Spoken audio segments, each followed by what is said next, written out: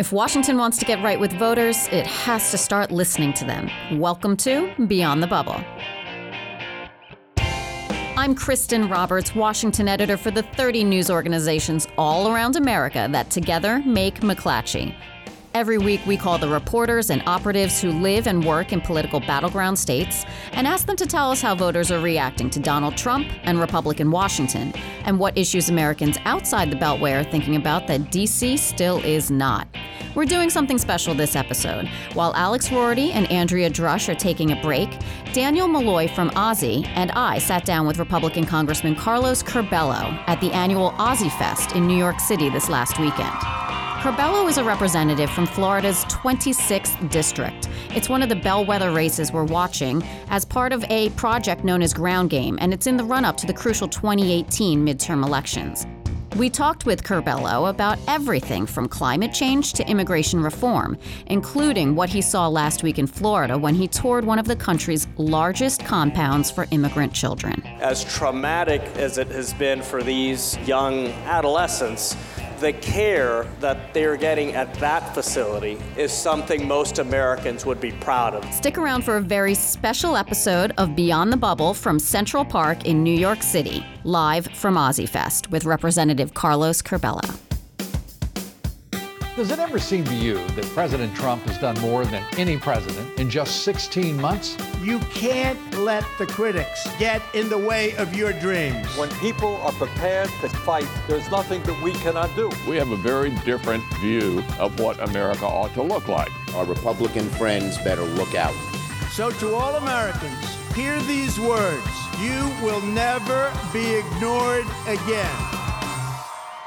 Hello, everybody. Daniel, we have the great honor of talking to a member of Congress who is a Republican. He is one of the shrinking number of moderates who is willing to work with the other side to do deals on everything from immigration to climate change. And he's also in one of the hottest races and most consequential races of 2018. Please welcome Congressman Carlos Curbelo. Thank you. How's it going? Thanks so much. Thanks. So I thought, while we have a nice long list of questions for you, I thought that we would give you a chance first to talk about a visit you made yesterday to the facility in Florida, down in Homestead, where they are keeping some of the children who have been taken away from their parents after crossing the border illegally. Tell us about your visit and what you saw. So thank you. It's good to be here, and this is one of the hot issues in our country, and especially in South Florida, because we do have a few of these detention facilities. The one that I was able to visit recently, it really kind of felt like a high school. It was 1,300 minors from the ages of 13 to 17 years of age. Of those 1,300, about 100 were minors who were separated from their parents at the border, a policy that I've condemned and that has thankfully been reversed for the time, and we want to do that legislatively. But it's important for people to know because they hear about these shelters, these detention facilities, and they think that all of the minors there are a product of this family separation policy, when in fact most of the minors that are in these facilities are unaccompanied. They get to the border alone and they're assigned to these facilities all over the country. I can tell you, as terrible as the policy has been, the staff there treats the children with great compassion. There are nurses, there are psychologists, counselors, teachers teaching the adolescents English and all sorts of other subjects.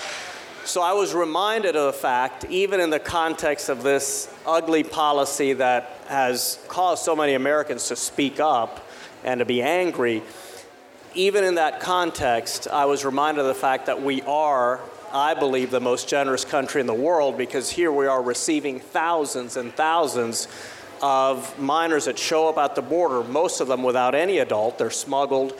Once they get to the border, the smugglers leave and just push them into the country. And American taxpayers are dedicating millions and millions of dollars every year to care for these adolescents and to make sure they get placed with a suitable sponsor in the country. I could talk to you for hours about the visit yesterday, but I really want us to turn and talk about politics and the 2018 election. I want to start with two facts. Number one, You represent the most Democratic district held by a Republican this election cycle. I'm often reminded of that. Number two, this is not an easy year to be a House Republican up for re-election. So tell us, please, what is the thing that is going to protect you from the national headwinds against your party? I think in every district, people are going to go to the polls and ask themselves, is my representative representing my community, me, in a way that's sincere, that's honest? Is this someone who is just reflexively opposing everything that comes out of the White House or reflexively applauding everything that comes out of the White House? Or is this someone who's calling it honest and really trying to pick and choose and find the best way forward for the country? Without question, it's a difficult time in our politics. It is not always fun to serve in this environment. It's not always fun to cover you guys serving in this environment either. I can imagine. But every day, I try to call it honest and I try to make the best decisions. And sometimes, oftentimes, recently, that means that I'm pushing back on the White House, trying to hold the president and his team accountable. But other times, like in my view, for example, when we worked on tax reform, that means having to engage the White House constructively and figuring out how to advance those kinds of policies in South Florida. Something else that's very important. Foreign policy is like a local issue in South Florida. Cuba, Venezuela, Sure Colombia. We think this administration has done some good things in those areas, holding the dictators in Caracas more accountable than the previous administration did. So it really requires a discerning, thoughtful style of representation. And that's why I've worked very hard to do that, and I think that that's what my community wants to see. You've definitely been more critical than many Republicans in the House of Trump. And are they scared of him, do you think? Certainly. The problem with both parties is the dynamics of primary politics. And for Republicans these days, that means, you all had Mark Sanford as a guest here earlier. That means that if you are attacking the president, you're putting yourself at risk. And certainly I think some Republicans are reticent to do so because they fear what the next primary could mean. I think I'm a little different, and not because of anything unique to me, but I think the next generation of members that are coming into the Congress, both parties included, have a different approach. And I get the sense that for most of us, the under 40 crowd, so to speak, re-election is not our only goal in Congress. We want to be effective, we want to be honest, and we're willing to take more risk.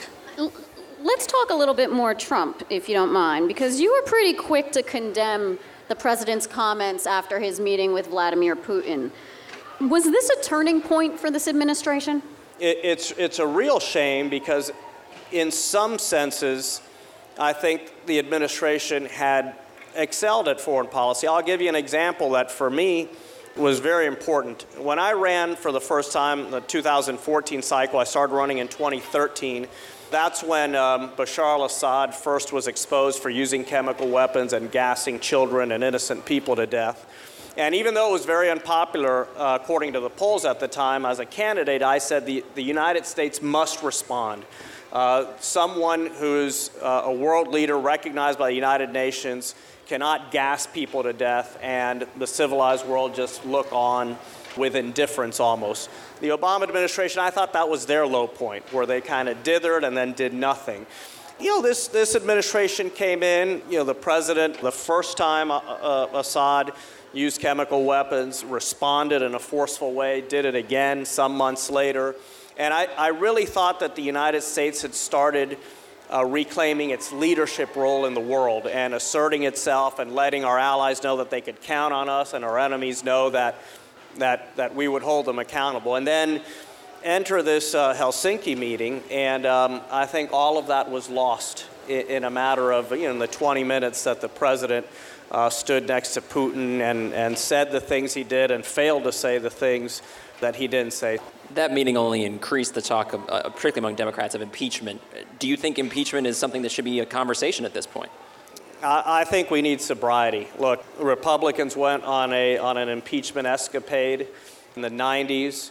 some could argue that technically it was the right thing to do because a crime may have been committed, when Clinton lied under oath.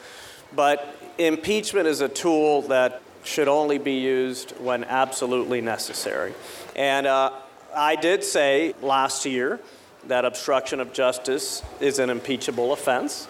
And if there's ever any serious accusation of that, that's something that obviously the Congress will have to take into account. But for a lot of my Democratic colleagues, I think they've become so radicalized that they view this as a real option today. And not only that, but they view it as a tool to reverse the result of the 2016 election, which obviously deeply frustrated them. So that's not what impeachment is. And I think to be advancing that idea is premature and irresponsible as some Republican colleagues who are contemplating impeaching Rod Rosenstein. The point about 2016 is a good one.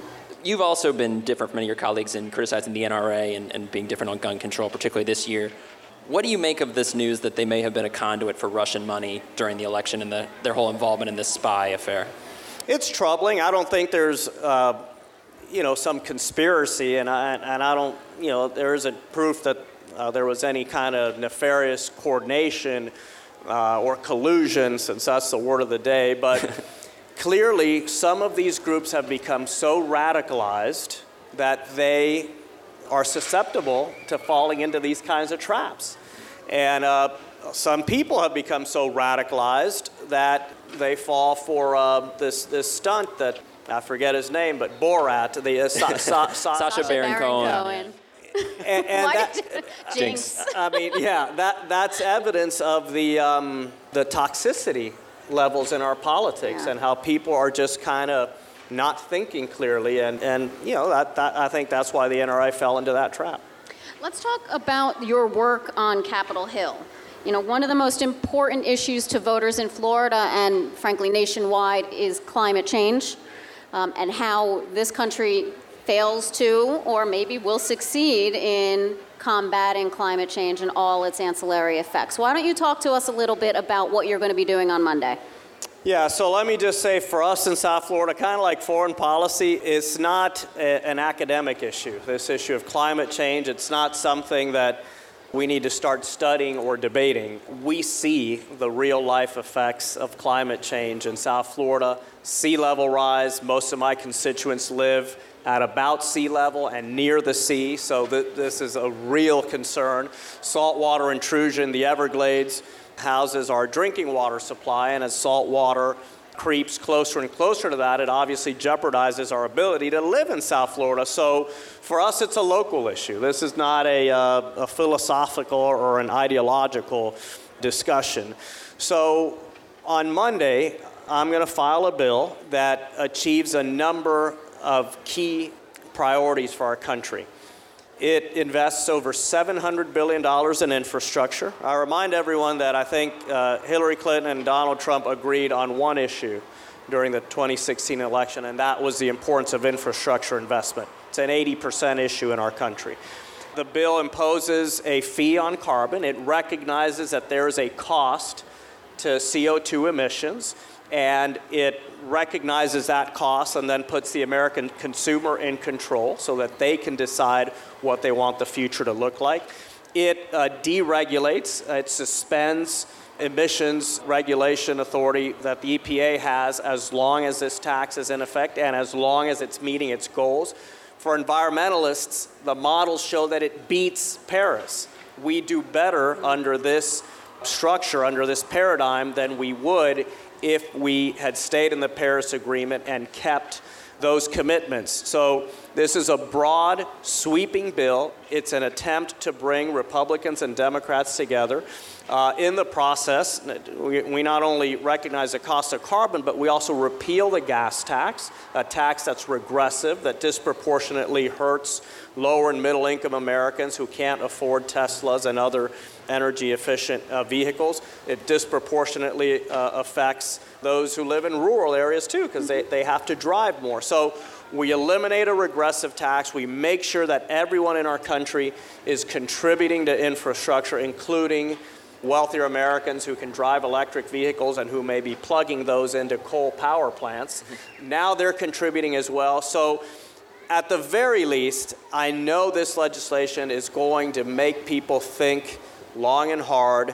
There's some, like our friend Grover Norquist, who was just here, I was about to go there, who are going to be adamantly opposed to it no matter what. I understand that's how he is on most of these tax issues. But the bottom line is that Americans demand a solution for this issue of climate change. And I think we have found a way forward that promotes both economic growth and environmental protection simultaneously. You say the word carbon tax, most of your Republican colleagues go running for the hills screaming. So what's the Republican argument for fighting climate change? To get the conservatives on your side, what do you have to sell them on to make this work? I think they have to realize that this is more of tax swap and tax reform than just a simple carbon tax bill. Because you're repealing the gas tax. The White House has endorsed raising the gas tax. A lot of Republicans on the Hill support raising the gas tax. The problem with that is that it is not a good long-term solution. Every day, vehicles get more efficient. A lot of vehicles will not fill up at the gas pump in the future. So that is a solution of the past. Let's instead take this new solution that is a consumption tax that's broadly dispersed across the economy, and let's use it to put American consumers in control, reduce CO2 emissions, save the planet, usher in the clean energy revolution. So I want to invite you to be really truthful and candid with us in this moment. Okay, because I feel like we have a connection right now, you and me. Okay. And so I'm going to ask, your Republican colleagues on climate change, we know what they say publicly about it. Do they really believe that? Do they really believe that this is not a thing created by humans? Most Republicans acknowledge, either publicly or privately, that human beings are at least in part responsible for changes in the climate, namely rising global temperatures, rising seawater temperatures, and rising sea levels. Because when you were talking about what you're going to do on Monday, you had a phrase in there, you said you're going to bring Republicans into this conversation. At the very least, get people thinking hard about it. But the very least might be all that happens with that proposal because of the public positioning by Republicans on this issue. Change in Congress happens gradually, but think about where we were in 2016. We just had a vote on a carbon tax resolution. Some colleagues brought it to the floor again. They've done it every Congress, basically rejecting the idea of carbon pricing. Always that resolution received unanimous Republican support. This time we got 7 Republicans, 6 voted against it, 1 voted present. We are starting to see things change. Is it changing as rapidly as I would like to see? Absolutely not. But we now have 43 Republicans in the House who have joined the Climate Solutions Caucus. That means that they are publicly acknowledging that there's an issue with the climate, that human beings are responsible for it, and that Congress has a role. Now, a lot of people say, well, some of these members still aren't voting the right way, as I would characterize it. But they are putting their name to something, and they are providing the media and their constituents with a tool by which to hold them accountable and ask them, hey, you're in this caucus, you've recognized that you care about the environment, that we have this climate change phenomenon. What are you doing about it? Why are you voting this way or that? So this is all useful. It's movement in the right direction. And as John Boehner reminded us for the last time on his way out, change in Congress takes time. You have to be patient. As long as we're moving in the right direction, getting closer to the goal every time, I think that's something to celebrate. I remind everyone our founders designed a system that is not intended to act swiftly. It really takes time to build consensus and make change. But do you have time before your city's underwater? That's a good question. Ask it again. Keep asking that question. And that's why we're working night and day to get more and more Republicans to a healthy place, and to get Democrats to work with us as well, because what tends to happen on a lot of these issues, as Republicans move closer to the middle, Democrats are moving further to the left, they have primary pressures too. Sometimes they also don't want Republicans to be a part of any kind of solution that they perceive would be good for Republicans politically. I just experienced that on immigration. So it's difficult, it's frustrating, but we have to keep trying. So let's talk about that a little bit. I'm glad you said the word immigration. I was having dinner with one of your political rivals on Wednesday in the Design District in Miami, and he said, Carlos gets credit as a Republican for admitting that the earth revolves around the sun, and that's not fair. And another one of your Democratic rivals said on the phone to me on Thursday morning that, he goes out there and he says that he can bridge the gap between Republicans and Democrats, but look at immigration. He hasn't done it. So what good does it do to be in the middle and say, I can bridge the gap when nobody wants to come to your party? So think about what we did on immigration. If 2 months ago I would have told you on this stage, in a few weeks, House Republican leaders are going to bring a bill to the floor that includes path to citizenship for 2 million young immigrants brought to the country as children, beyond the 700,000 currently enrolled in the DACA program, another 1.3 million that have no protections whatsoever, that is going to end the policy of child separation permanently and not allow any administration to ever do it in the future, that also invests in border security and reforms asylum laws. You would have said, no way, very unlikely, House Republican leaders will never bring that to the floor.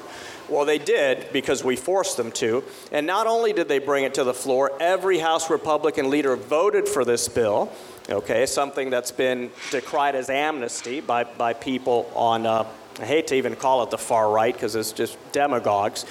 And not only did every Republican leader vote for it, but a majority of House Republicans, the famous majority of the majority rule or Hastert rule, now has been dispensed with on the issue of whether young immigrants who were brought to this country as children through no fault of their own can have a future in this country. Not just a future, but be fully integrated into the country. Now, my Democratic colleagues have been fighting for Dreamers for 15 years, and I've always admired them for it, and I've worked and stood next to them on the issue. When it came time to vote, they didn't deliver a single vote for these young immigrants, having had the opportunity to do so, knowing that if this bill passed the House, it would have gone to the Senate, it gotten a bipartisan car wash, and would have come back looking very differently. And I will tell you that at least some of those Democrats didn't vote for the bill because they don't want to solve this issue. They want to use it in November, as they have done for every even-numbered year for the last 10 years. So what's the status of your relationship with the Democratic colleagues? You tried at one point to join the Hispanic caucus. It didn't go so well, but... So I applied. I don't know if I look it, but I'm Hispanic. I come from a Cuban-American family. My daughters are here. We speak in Spanish. I mean, we're just really proud of our roots. My wife is also Hispanic.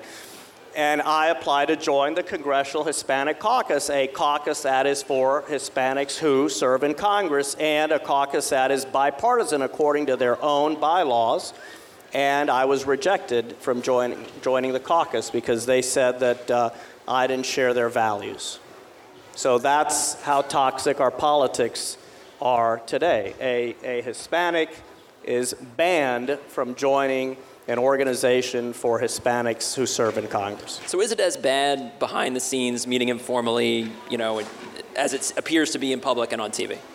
No. Is it substantive or is it just optics? No. There are people who are very difficult and just kind of take pride in excluding others and in dividing. Anyone you want to name in that category? I have. You can look at the record, especially in the wake of not being allowed to join the Congressional Hispanic Caucus. By the way, that evening I was honored at the Kennedy School of Government for my work on climate change. So apparently I'm good enough for the Kennedy family, but not for the Congressional Hispanic Caucus. But anyway, most of us get along very well and have at least cordial relationships. There are some individuals on both sides that are just kind of dedicated to sowing distrust, anger, and division in the Congress, and it's a shame. Okay, so on that point, and as we wrap up, I want to give you one of the most interesting quotes from a story that is coming out about you in the Miami Herald and in Ozzy in the first week of August.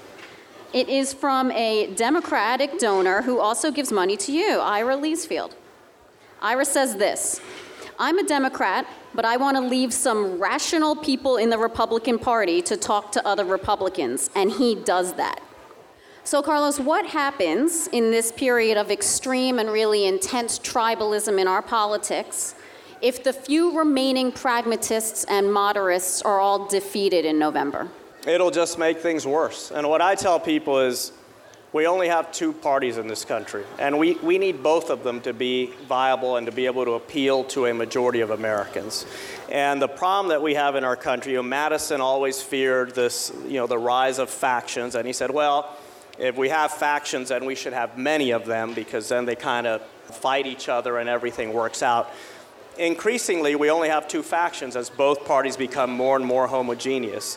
And what we're trying to do in the Congress through vehicles like the Climate Solutions Caucus, like the Problem Solvers Caucus, is build a new faction that can hold both parties accountable. And that faction would be bipartisan in nature. And I do think, if not me, you certainly need members like me in Congress that are willing to partake in that third way faction that I think is critical to saving this democracy, because without question things are devolving every day.